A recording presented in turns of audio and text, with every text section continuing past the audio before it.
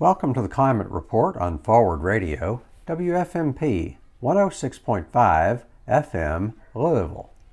This is Hart Hagen, your host, and we are on episode number 332.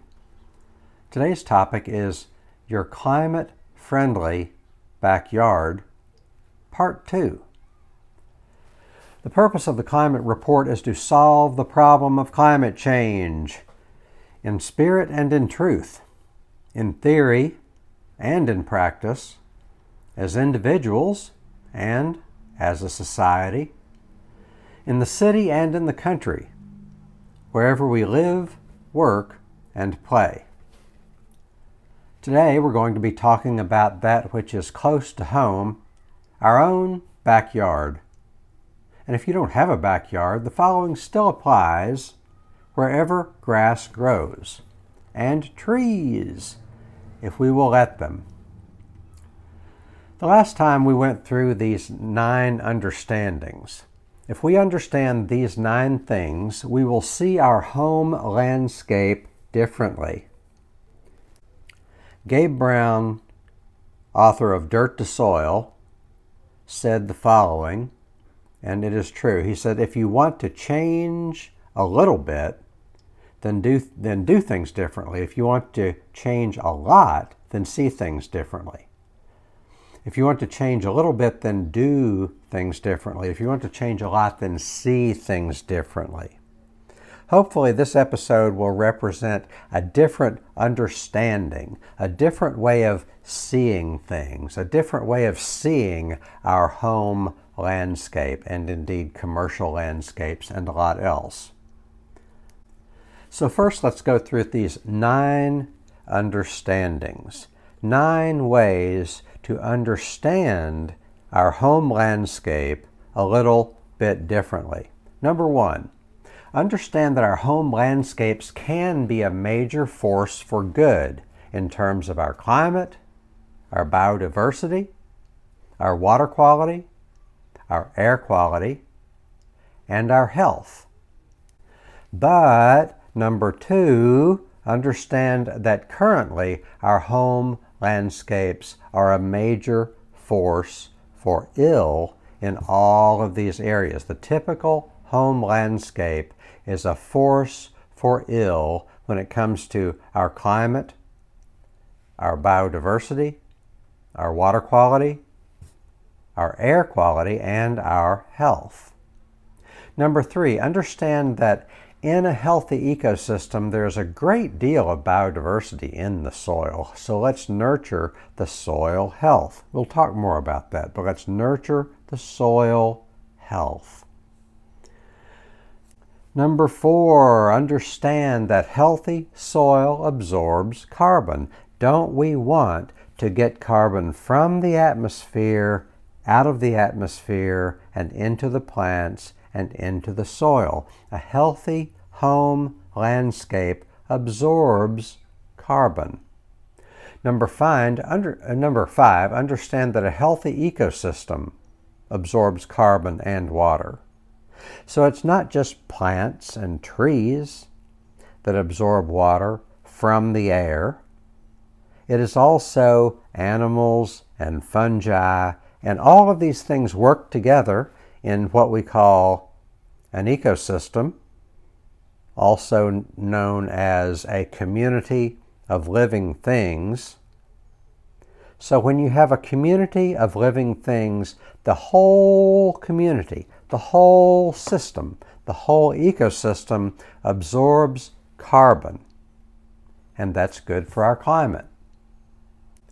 Number 6, understand that water, not just carbon, but water is an important factor in climate change. For better or worse, if we manage water well, we can heal our climate. If we play fast and loose and manage water poorly, then the climate will continue to get worse and will continue to experience weather extremes such as floods, droughts, heat waves, even famines. These weather extremes, for the most part, are functions of broken water cycles. We can heal our water cycles starting with our home landscape, our own backyard, and our front yard for that matter. Because water lives in ecosystems.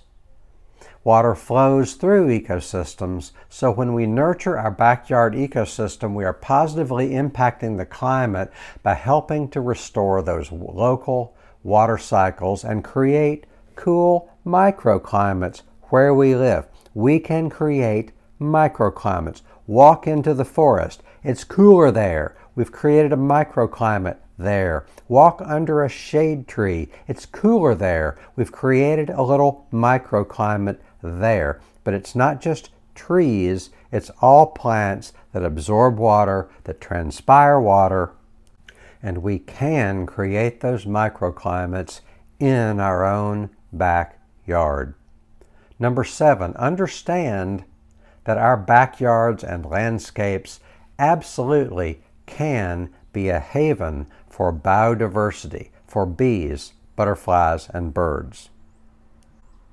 Number 8, understand that we can, in our home landscapes, nurture healthy soil ecosystems. That's one of the most important parts of this. Soil is the future, baby. We have so misunderstood soil prior to now. We have so neglected soil prior to now. We have so underrated the power of soil prior to now. But we can nurture healthy soil ecosystems in our own backyard and in our front yard for that matter.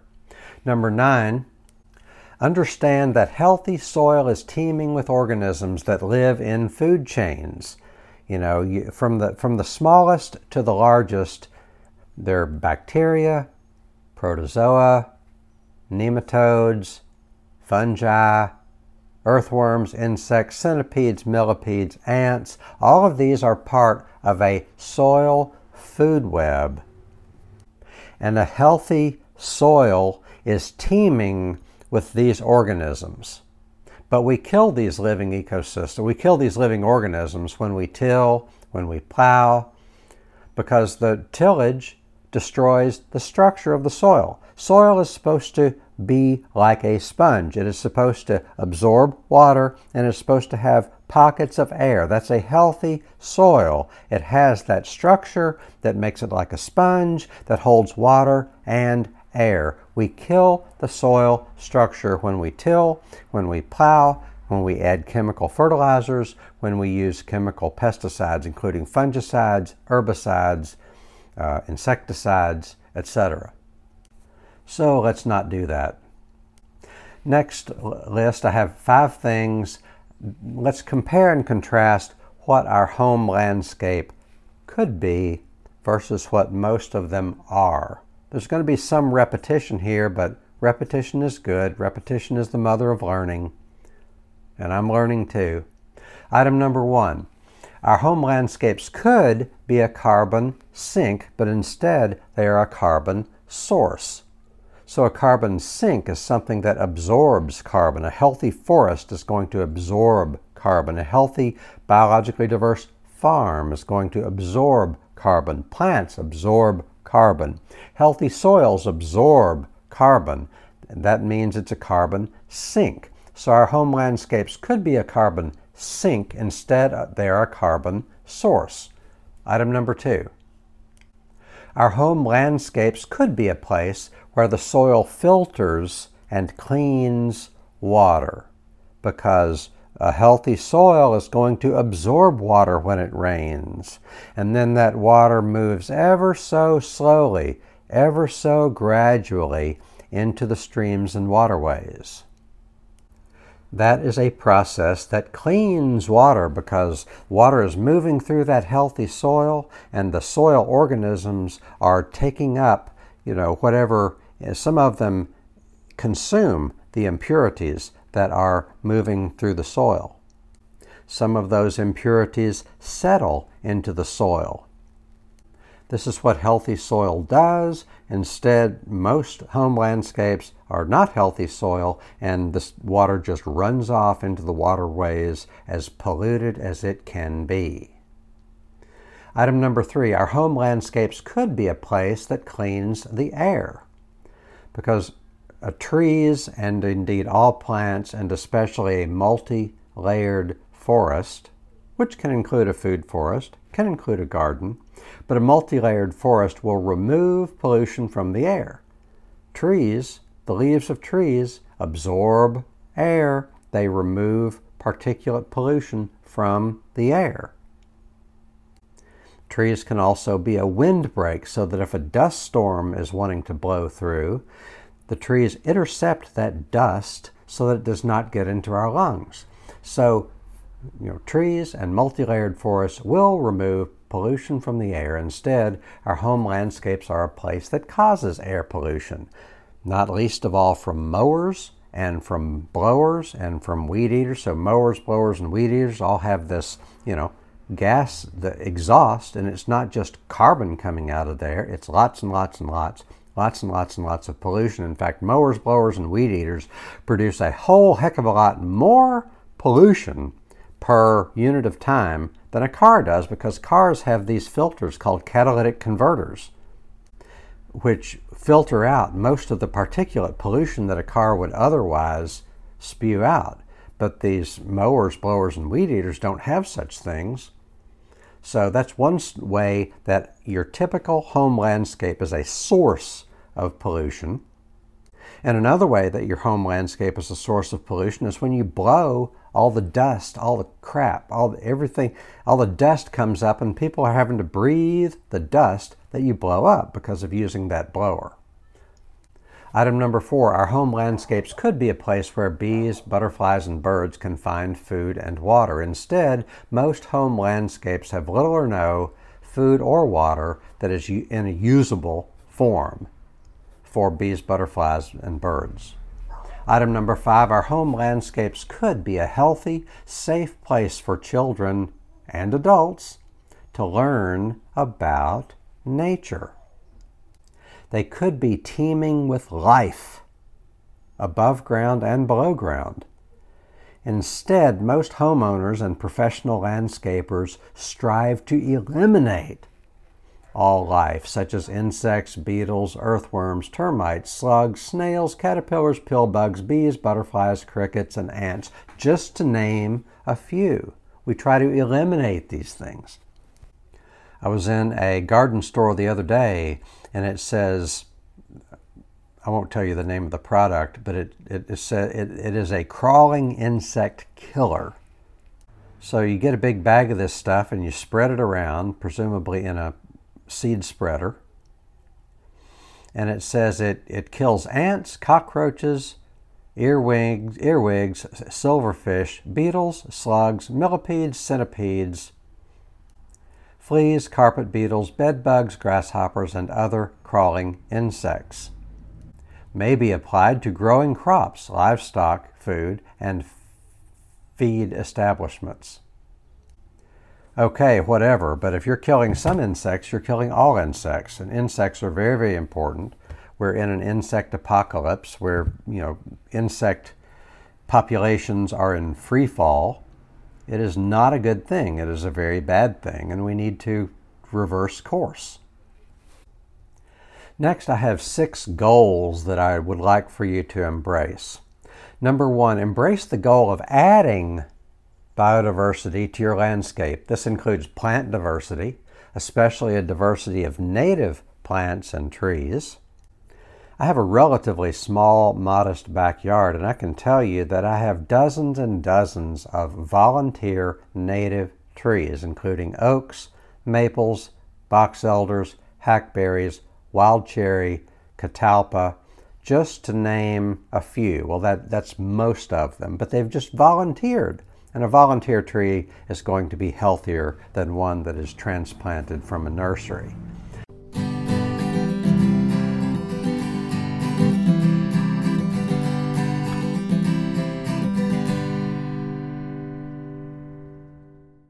So embrace the goal of adding biodiversity to your landscape, and this starts with the plants. Biological diversity starts with native plants both above ground and below ground. Above ground, native plant biodiversity adds to the diversity of bees and butterflies, because it's those bees and butterflies that can you need diversity and abundance go together. So you need a diversity of native plants and an abundance of native plants so that you can have a diversity and abundance of bees and butterflies. And also below ground, native plant diversity, the native plants, the roots of the native plants, they prime. They're the biological primers, Gabe Brown says. So plant diversity, a diversity of living roots in the ground is going to be good for the biological diversity below ground.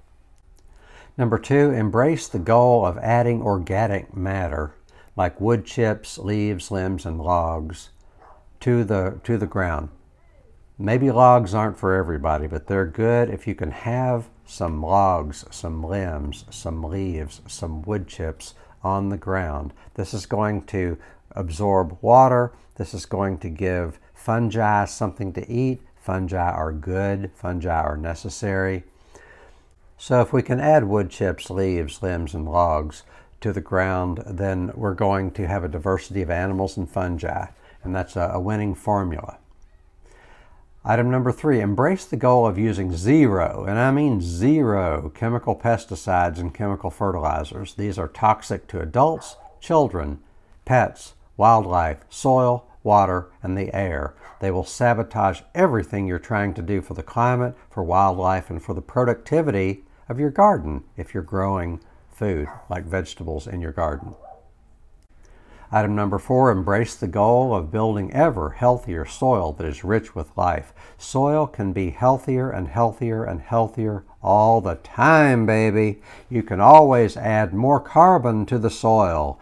You can always add more life to the soil. And some of that is avoiding killing it to begin with. Some of it is strategically adding biological diversity through compost and compost tea.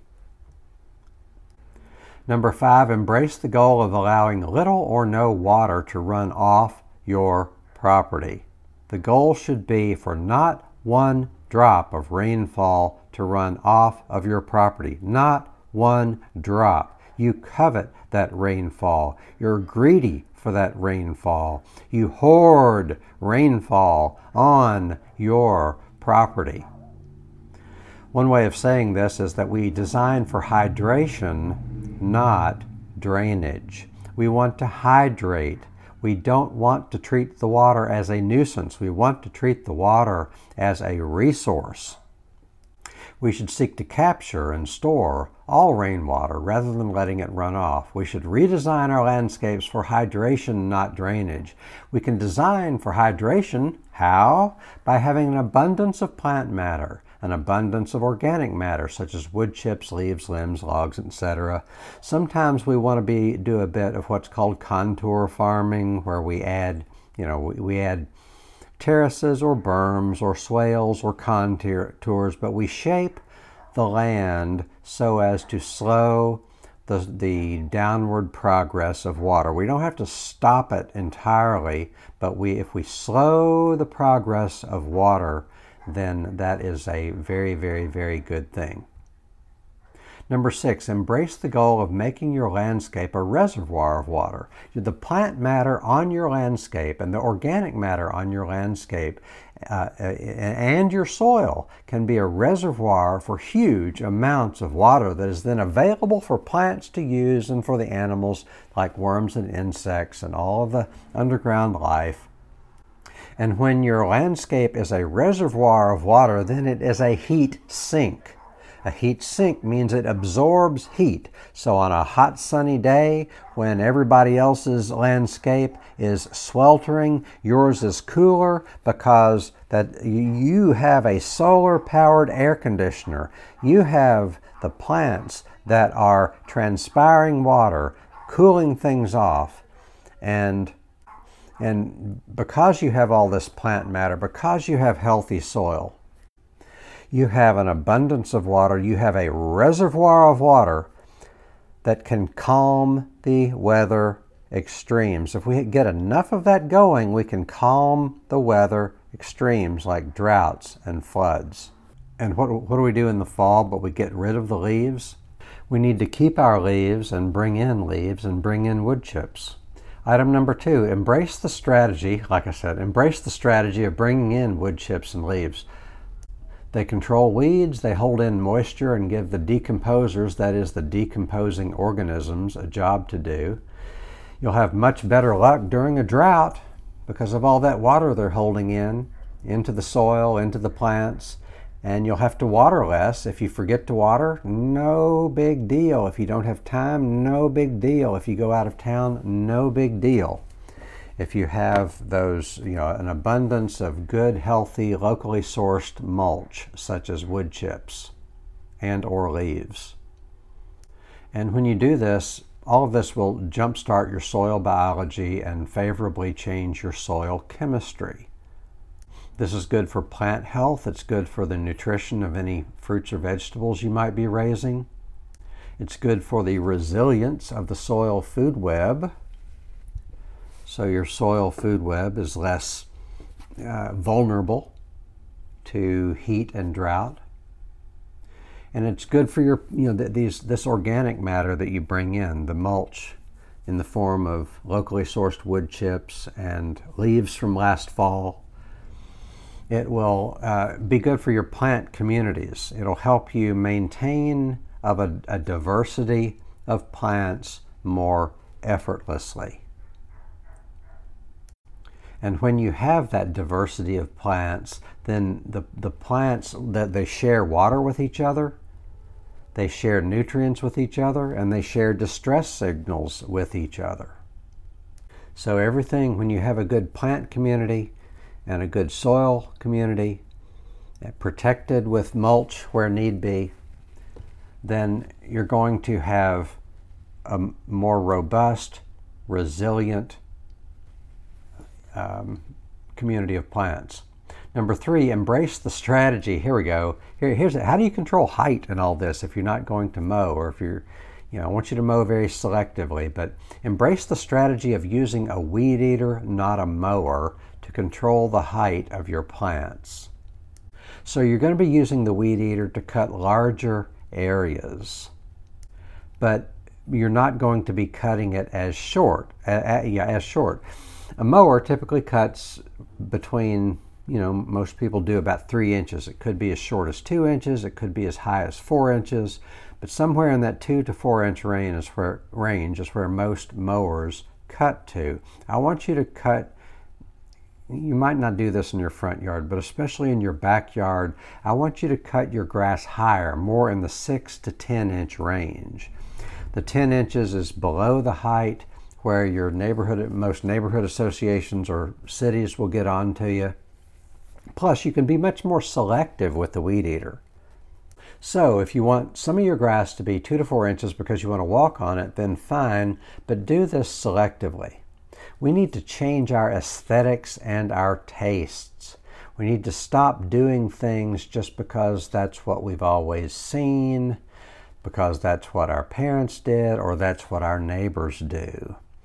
What we've always seen is not working for the living planet.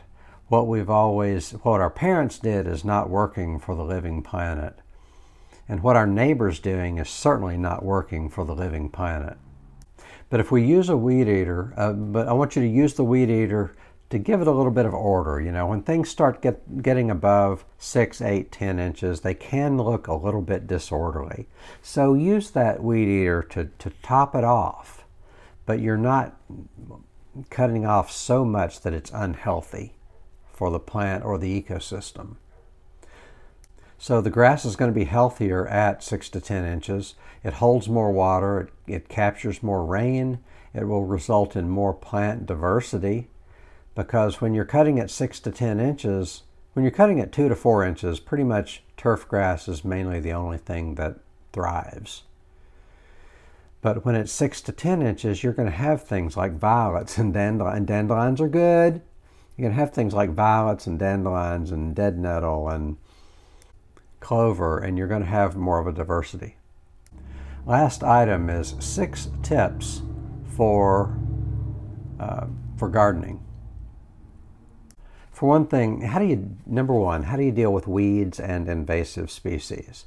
Well, if you have invasive species, weeds, unwanted plants, do not use poisons. Do not use poisons. Do not use weed and feed. Do not use herbicides. That stuff is, the most popular herbicide is 2,4-D. It has dioxin in it. That's the same thing that was used in Agent Orange in Vietnam. It is bad stuff. It's proven to be bad stuff. I could do a whole episode on, herbicides, insecticides, etc., and I will soon. But do not use poisons. If you're killing life, not a good strategy. Not a good strategy. So if you have unwanted plants, for one thing, a plant shouldn't be a threat to your garden unless it starts to dominate. Invasive species are a threat only insofar as they dominate and they destroy diversity. So use a combination of weeding, cutting, and wood chips are going to smother them, deprive them of what they need. And if you keep cutting them, they're not going to survive forever, but don't use poisons. That was item number 2. Item number 3, let nature do a lot of the work. If you slow down on the mowing and say no to pesticides and chemical fertilizers, stuff will grow. It'll be a diversity of things. It'll be a healthy diversity of things. Got a minute or two left. Let me leave you with something to think about. So what we're talking about here is a total rethink of our home landscape. Our home landscape could be a blessing to the world. Most are not. Our home landscape could be a place of biological abundance. Our home landscape could be a place that helps to temper weather extremes. Most are not. Our home landscape could be a place that is a reservoir of water and therefore a heat sink, a place that keeps our urban and suburban area from being so darn hot in the summer. Our home landscape could be a place where water gets transpired from the plants and trees, thus cooling things off. And our home landscape can be a little paradise, a place that is cool and a little microclimate and that is thriving with life. Don't we want a home landscape that is thriving with life? I hope you'll agree with me that that's exactly what we want. That's all the time we have. Thank you for joining me. Have a very nice day.